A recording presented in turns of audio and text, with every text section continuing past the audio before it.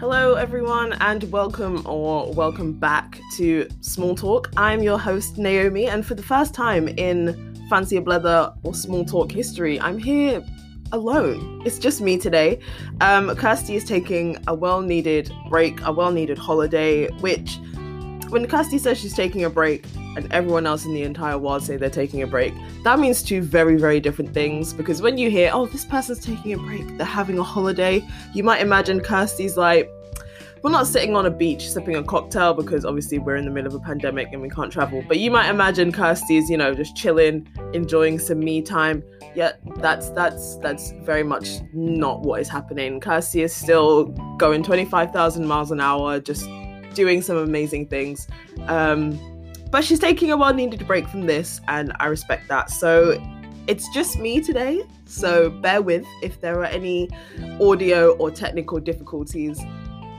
I am not gonna know how to fix that. I'm trying my best. So here we are. Today we are talking about a topic that I know a lot about. Today we are going to be talking about how to prepare yourself for going back to work after lockdown. Probably a lot of people don't know this, but I work in retail and it is non-essential retail. So every single time the UK has gone back into lockdown, that is my work closing and I'm at home. So this lockdown that we're in is probably the third or fourth time that I've been off work and on furlough.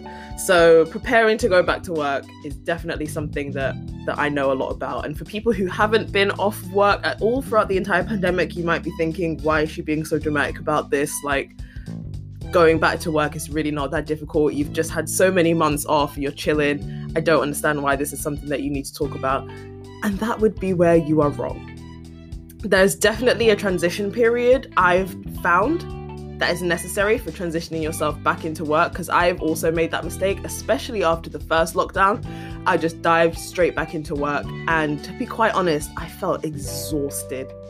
So exhausted for at least the first month or so, because my body just wasn't used to it. My body had got so used to just being in relaxation mode, hadn't really been doing that much. Yes, I'd been trying to keep active throughout lockdown, doing workouts and going for walks and things like that. But doing a workout for a couple of hours a day is not the same as being at work for 8 hours a day.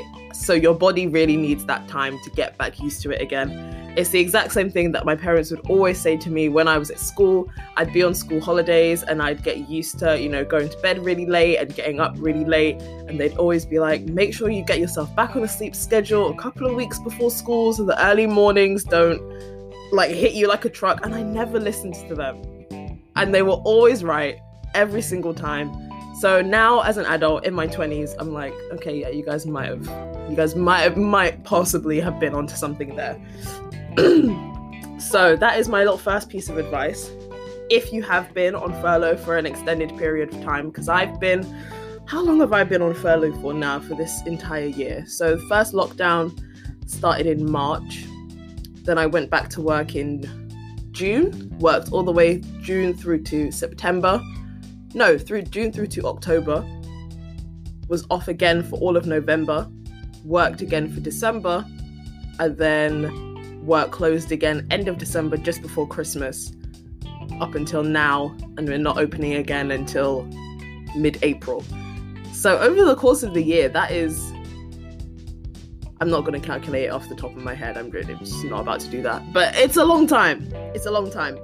So yeah, my first piece of advice, definitely a few days. And I mean, to be honest, I'm mainly saying this for my own benefit because I also have a habit of not taking my own advice. I would say a couple of weeks, at least 1 week before going back to work, try and get yourself back on a sleep schedule, get yourself up in the morning at the time when you normally would to go back to work. And that's not to say that the past 4 months you've been doing what I've been doing and waking up at noon and then suddenly you're going to set your alarm to be up again at 6 a.m.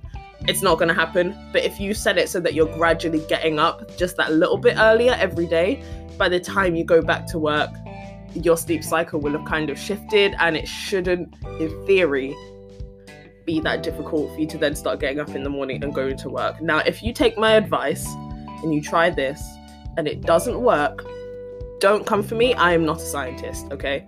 So definitely take this with a pinch of salt. but that is what I suggest.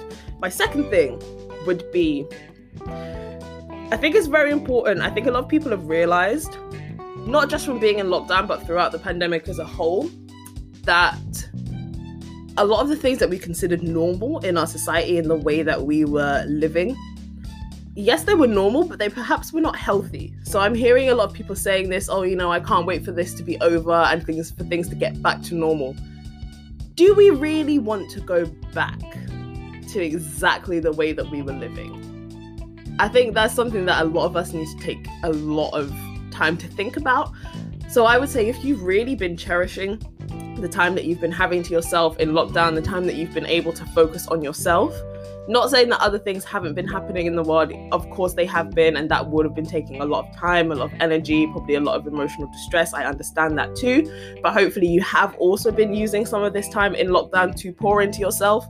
When you go back to work, please do not let that go.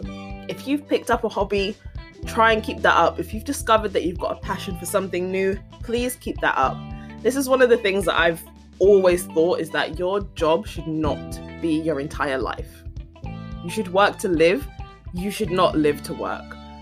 And also, if this pandemic has shown us anything, is that a job will replace you in about 0.5 seconds. If anything were to happen to you, a job is not going to be sympathetic. Yes, your colleagues will be sympathetic and people will miss you, etc., etc.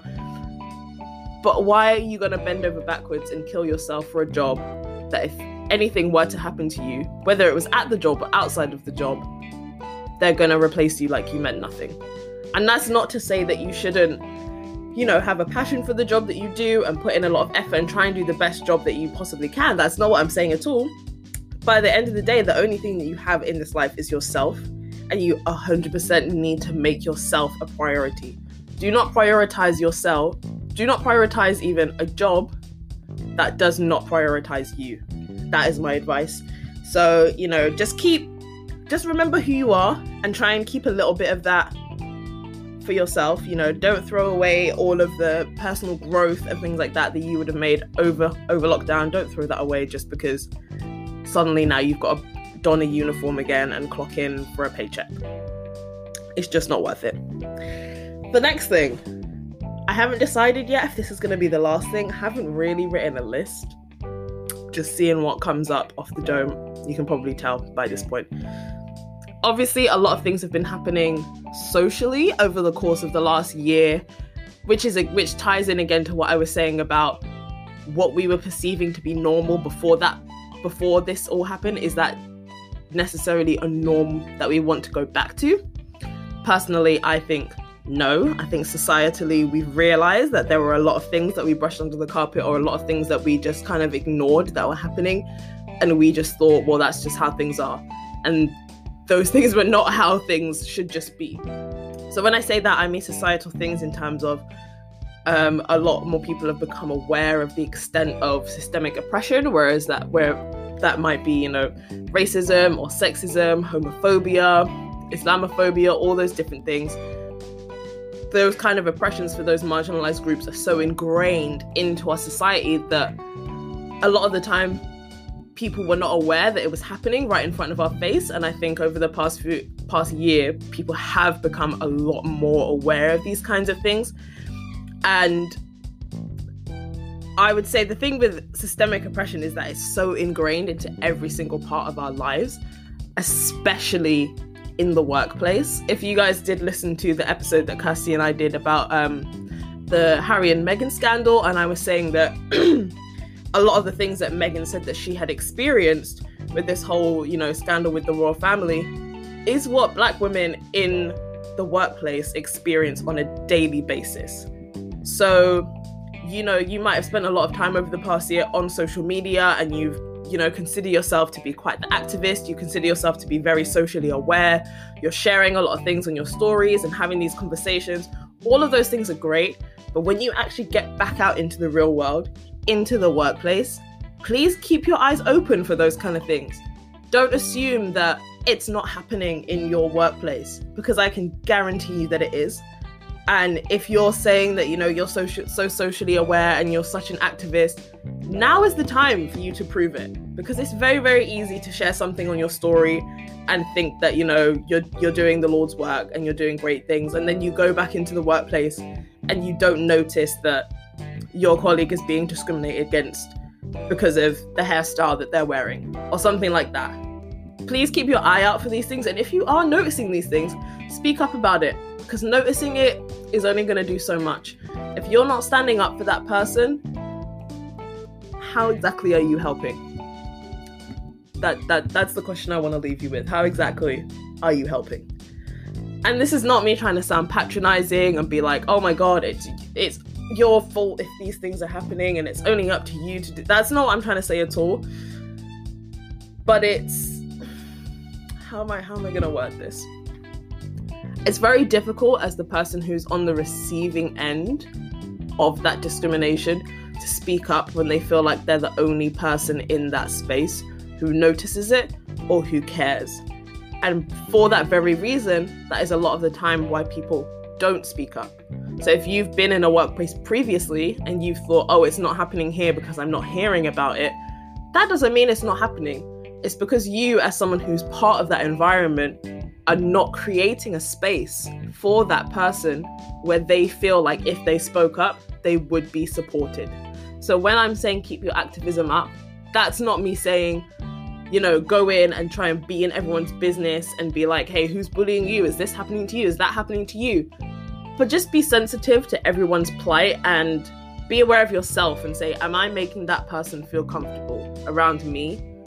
Am I making that person feel like if anything were happening to them, that if they were to speak up, I would support them and they would know that I would support them and they wouldn't feel demonized and they wouldn't feel like their job was on the line for speaking up about something that they are the victim of.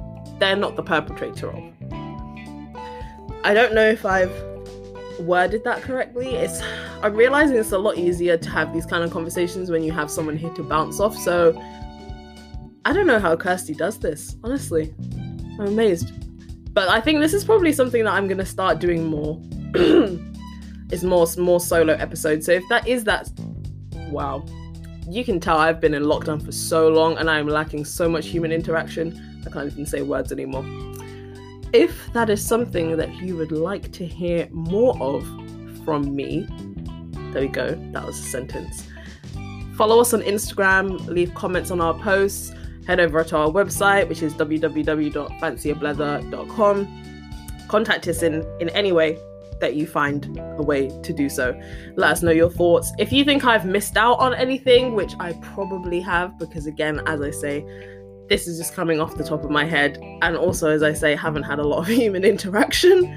So I feel like my mental capacity has definitely decreased over these last few months. If you feel like there's any tips or anything that I've forgotten, don't hesitate to let me know, because they might also benefit me too. Because I tell you, I'm sitting here right now recording this and telling you, you need to do this, that, and the other.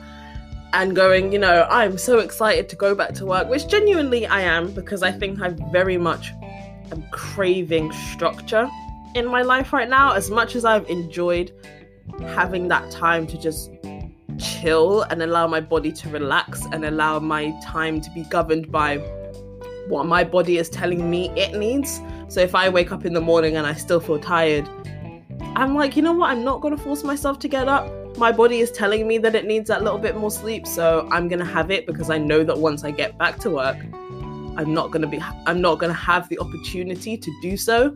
So I'm like catching up on extra sleep before I've even lost it. I don't know if that logically makes any sense, but that's what I'm telling myself, and that's how I'm convincing myself that it works. I don't think it does. I just enjoy sleep. But that's a whole different conversation for a whole different day.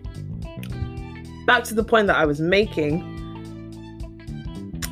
Don't actually remember what the point was. I think I was just trying to encourage people to sleep more, because I don't know, I love sleep. But yeah, if you have any more tips or anything like that, don't hesitate to get in contact and let us know. I hope you've enjoyed this episode. If you haven't, keep that to yourself. No, I'm joking. If you do have any constructive criticism, I would very much like to hear that, because as I say, this is my first time doing a solo episode. So at this point, I don't know if I'm babbling. I don't know if I'm talking super, super fast so you can't understand me. I don't know if this is even recording properly. I guess I'll find out shortly. But yeah, so this has been Small Talk.